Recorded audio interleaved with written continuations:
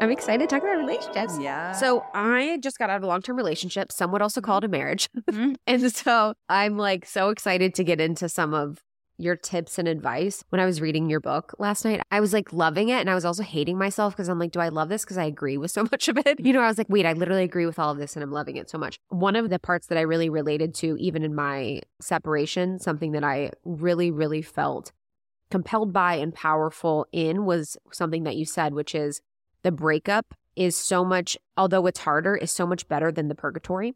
Oh my God, yes. And I think so many people that I know, that I've seen, and this was someone I didn't want to be, was someone that would just wait in the middle phase of like, are we going to do this? Are we not? Are we going to work on it? Are we not? It doesn't feel completely right. It feels kind of off. And being in that phase for like years, I'm like, I never want to be someone that does that. No, yeah. I was in that for a long time. Like, and I talk about that. And I was like in a purgatory for a year in my 20s. And I really don't believe in regrets, but like I regret that. But again, it's like I don't regret it because it was a powerful lesson and I will never do that again. I think it's so understandable why people get in purgatory. Like, I want to just give grace to those people who are there right now. The most powerful trick is like, I imagine myself in a year from now. And I'm like, how do I want to be recounting this story to my newer friend?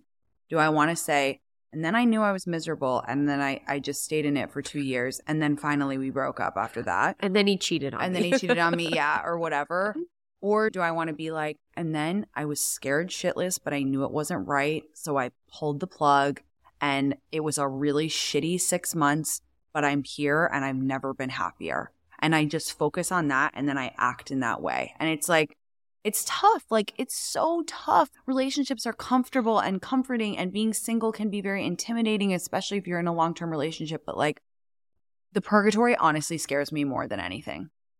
It makes sense for like your design and who you are, especially when you were saying like it bothers you when people don't live up to their fullest potential. Yeah. That makes total sense. Yeah.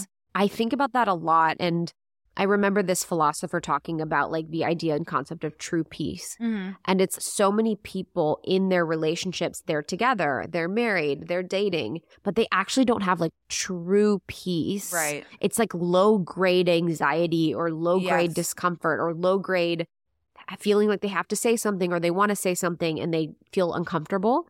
And I was like, I never want that. Like, I either want like the full fucking breakdown, breakup, Right. pain, Mm-hmm. or like the full on like love relationship thing that feels like full commitment in being together. But in that your purgatory situation, what was something that you learned? Would you say that it was to get out earlier? What would you say? When you're in the purgatory, you genuinely feel so stuck and you feel so scared. Yeah. And it's like, genuinely, that is so much worse than the breakup.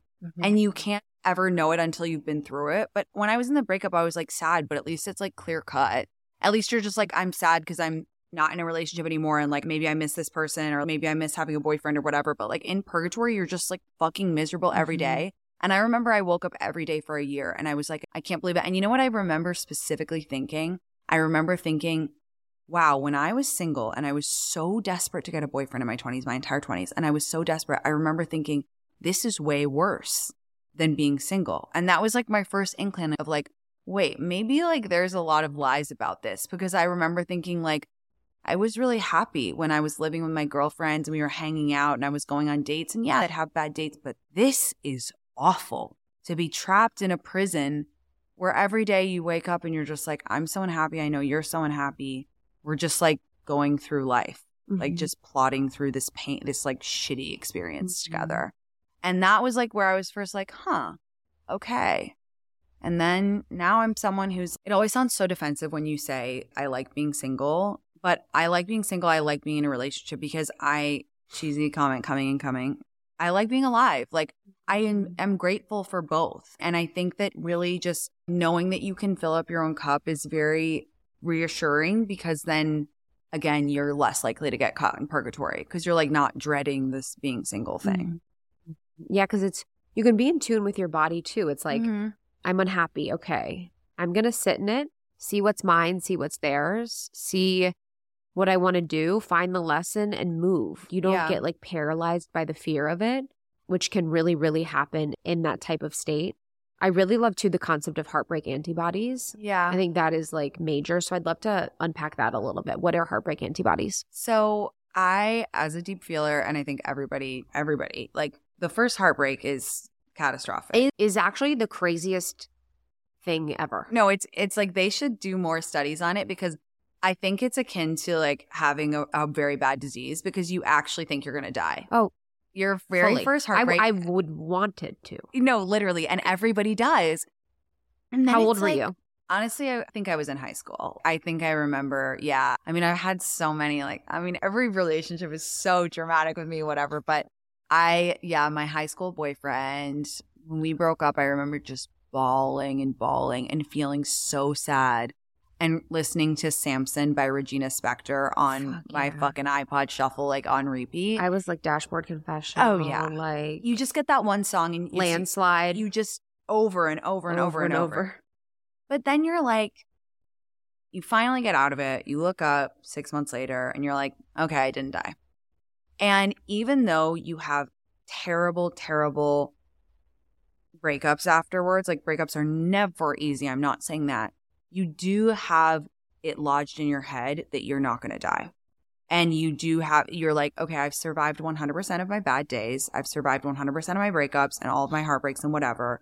And like that is reassuring. And you get a little bit stronger and stronger, hopefully, with each breakup. And again, I talk about this in the book, but no one wants to be in heartbreak. But again, I think it is a testament to the love that you felt. And you can't have one without the other. You still feel awful. You still feel sick. You still are a fucking wreck. It's still terrible. But you're like, I'm going to survive this. And that's a great thing. You got to build them up. I think it's so wrong the way people think about dating. Like, oh, the goal is to just marry the first person that you meet and never get your heart broken. No, like to get your heart broken is to live. I'm not like a masochist, but if you're not getting your heart broken a few times in your life, what are you doing? Unless you married your high school sweetheart. Yes, I know that those people, great, blah, blah, blah, whatever. But like if you're not having a few of those, you got to get out there. I really appreciated about your advice with dating was like about the self-discovery journey of it. And that's what I've really realized. Like relationships have been such a teacher for me. Yeah. I love men. Like I love being in relationship with men. Like I've had amazing relationships with men. I've had shitty relationships with men.